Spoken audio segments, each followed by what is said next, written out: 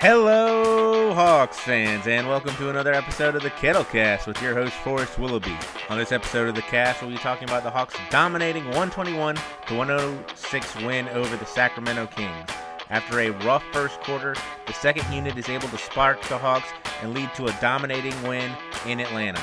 Without further ado, let's get into it.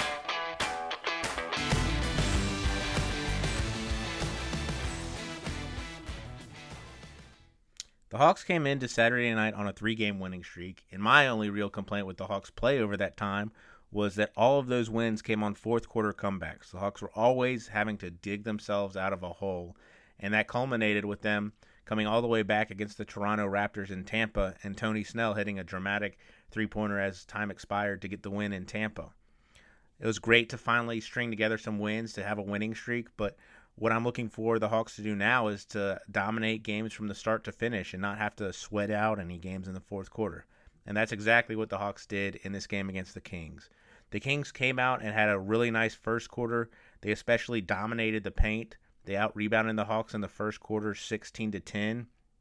And 7 of those 16 rebounds were offensive rebounds, which turned into 11 second-chance points. And Sacramento led after one quarter 33-22. After the game, Coach Nate McMillan said that the 30-point quarters, giving up over 30 points, 30 or more points in a quarter, is just unacceptable. And the Hawks did that in the first and third quarters. They allowed the Kings to score that many points. But that first quarter, the Hawks just couldn't score. They were getting good looks.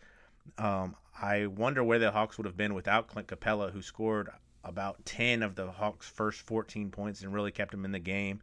Trae Young in particular was able to find Clint everywhere, and Clint was getting some dunks.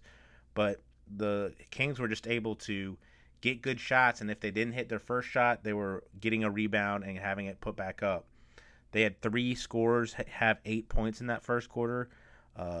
Bagley, Richaun Holmes, and De'Aaron Fox all had 8 points for the Kings in that first quarter. And being down 11 after 1, it was just like, come on, Hawks. Y'all have this nice 3-game winning streak, and then you're going to let the Kings come in and get a win at home and just kind of not ruin all that, but I'll give up that 3-game winning streak and not really put up a fight. But the second unit, in particular, Rajon Rondo came in, and there was a huge difference. The game swung. There was a 24-2 run by the Hawks at one point. The Hawks entered the second quarter. They tied the game at 33 within the first 2 minutes of the second quarter, and it was all Hawks the rest of the way. I cannot emphasize enough how much that second unit came in and just really steadied the Hawks.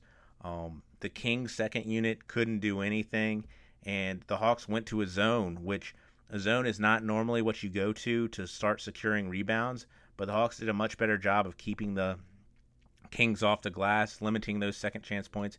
And then Rajon Rondo came in and had all of his 10 points in that second quarter, and that really just helped the Hawks to this huge 39-point second quarter where they outscored the Sacramento Kings by 21 points. It was just a huge quarter, really changed the game, and ultimately provided the cushion that let the Hawks kind of cruise the rest of the way. Ultimately, the Hawks would get that 121-106 victory. They were able to build the lead all the way up to 23 points at different points in the game. But the Kings would come back, as is to happen in NBA games. The Kings slowly chipped away, and in the fourth quarter, the Kings were able to get the lead under 10 by going to a hack of a Capella strategy. Capella has not been a good free throw shooter, and he was 4 of 10 tonight. He had a wonderful game otherwise. He was 10 of 12 from the field, but those had 14 rebounds, 6 of them offensive, had 2 blocks. But the hack of a Capella did get the Hawks to pull Capella off the court. They did it 3 times. Capella made 2 out of the 6 free throws, and after Capella missed 2 free throws in a row, Nate McMillan finally pulled Capella and put Gallinari in. And then the Hawks were able to finally push the lead back up to double digits, and with about a minute to go, the Kings pulled all their starters, put in the bench, and the Hawks responded in kind. But it was a little bit disappointing to see Capella go up there and not be able to hit the free throws. It was nice for him to go 1 of 2 for the first 2 times, but having to pull Capella, Nate McMillan said he liked keeping Capella on the court. He thought, teams are going to do this because they want to get Capella off the court because of all he does defensively. And so it's nice to be able to bring in Gallinari, and Gallinari was part of a big run in the third quarter where the Hawks had their starters in except for Gallinari was in for Capella, and they were just rolling. Gallinari was hitting threes. Trae Young had a huge three-quarter and hit a bunch of threes. It was just a really good unit, but to see Clint Capella have to be pulled late because of his free throw shooting was pretty rough. Ultimately, though, the Hawks held on, and it never really got closer than those 9 points. And again, it was just something I had been looking for, is that the Hawks have a game where they win without any sort of struggles in the fourth quarter or having to come back, and that's what they did. Some of the strong performances from the Hawks, again, it starts with Clint Capella, 24 points and 14 rebounds. Just a monster night from Capella. He really kept the Hawks in the game in the first quarter, and he's just been so consistent. I think one notable thing about this entire game is no Hawk player had to play over 32 minutes because of how well the bench played and the lead they were able to build. There was just no reason for the starters to have to play extended minutes, which was great considering they have a game today against the Cleveland Cavaliers, and so the Hawks were able to kind of rest some of their guys. Trae Young had a nice game, 28 points, 9 assists. He would have had 10 assists. Clint Capella missed a dunk and got his own rebound and made the dunk, but Trae Young threw some just awesome passes, was looking ahead. The Hawks were able to get a couple of run-out easy buckets after the Kings had scored that you don't normally see the Hawks take advantage of. So it's nice to see Trae get back into his shooting ways as well. He was 5 of 10 from three-point land and 5 of 7 from the free throw line. Those 9 assists, he had 1 steal and only 4 turnovers. I thought it was a really nice performance from Trae. John Collins was solid, 4 of 9 from the field. He got to the free throw line 10 times, which is just so great to see. One of my things about John Collins is he doesn't get to the free throw line, and to see him get there 10 times, make 8 of those, and have 16 points on just 4 of 9 shooting is great. He added 5 rebounds to that. Kevin Huerter had a little bit of a quieter game than usual. He was 3 of 7, 2 of 5 from three-point land. His 2 threes came back-to-back in the second quarter and was part of that big run that helped build the huge lead for the Hawks. He did have 6 assists. Most of them were to John Collins. He seems to have a little bit of chemistry with JC, and he had 1 awesome alley-oop to John Collins, and he just is always looking for the big man down low, especially on mismatches. They're able to have a little screen and roll game between John Collins and Kevin Huerter, and I think Huerter is just a good enough passer to be able to take advantage of the mismatch just that action creates. Tony Snell, after hitting the game-winning 3, didn't take any threes against the Kings, but he was 3 of 3 from the field, and he finally got to the free throw line. It was pretty hilarious. A lot of Hawks fans and NBA fans have been following Tony Snell because he set a record for the most minutes played to start a season without getting to the free throw line, and he finally got to the free throw line against the Kings. And it was pretty funny. The Kings were kind of coming back. They were down 12, and it was at the end of a shot clock. The Hawks got the ball to Tony Snell, and De'Aaron Fox just kind of wildly went out to try to block Snell's shot, and he fouled Tony Snell. And so everybody's going crazy that Tony Snell's finally get to the free throw line, and Luke Walton challenges the call. So it's like, oh, we thought we were getting free throws and we might not, but ultimately he got to take those free throws and he made them.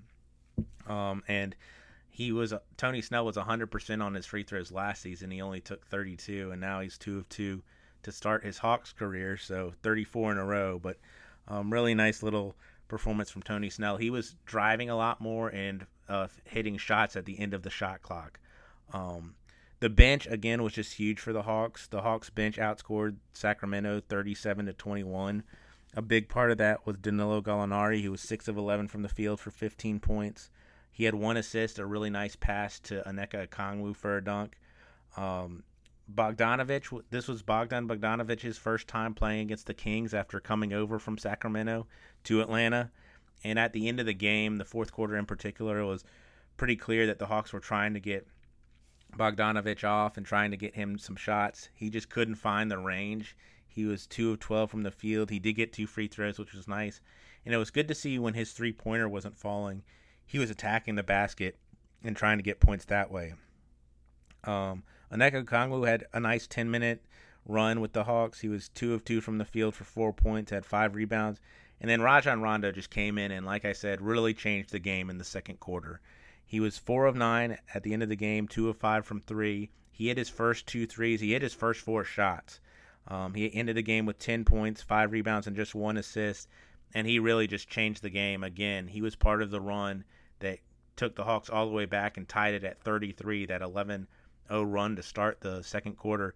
And he was just able to get everywhere on the court. He got to the basket. He had this beautiful behind the back fake pass, then switch to his left hand and make a layup under the outstretched arms of Marvin Bagley. It was just a stunning play. And then like a couple plays later, he kind of had a similar drive. Looks like he's going to do the same thing. And just an awesome pass to Clint Capella for a jam. But Rajon Rondo really changed the momentum of this game in the second quarter. For the Kings, they got a really nice performance. I thought the best performance was De'Aaron Fox. He was 11 of 24, 2 of 10 from three-point land, into the game with 32 points, 7 rebounds, and 6 assists. It felt like he had 7 rebounds and 6 assists in that first quarter, and then the Kings just really weren't able to get anything going after that. Buddy Hield, his backcourt mate, which is 4 of 16 from the field, 2 of 11 from 3 for 10 points. That backcourt of Fox and Hield was 4 of 21 from three-point land. It just wasn't working from 3, and the Hawks did a nice job of like kind of contesting all the three-pointers that the Kings had, but it was just a poor shooting night from that backcourt. Rashad Holmes had a wonderful game, the center for the Kings. He was 9 of 15, 2 of 3 from the free throw line for 20 points. He had 12 rebounds, 5 of those were offensive, and 1 block. But he was kind of the other good performance for the Kings other than De'Aaron Fox. Also, this was the Hawks' first time seeing Tyrese Halliburton, who was selected number 12 overall, a guy that a lot of people had the Hawks maybe taking. But he was 3 of 10 from the field, 2 of 6 from 3. He did hit like 2 threes back-to-back when the Kings were making a little run in that fourth quarter, but ultimately ended with 3 rebounds and 4 assists, and he never really got going. He has such a funky shot that if it's not falling, it looks really weird, and it's like, okay, this guy can't shoot, but he's a much better shooter than what he showed Saturday night in Atlanta.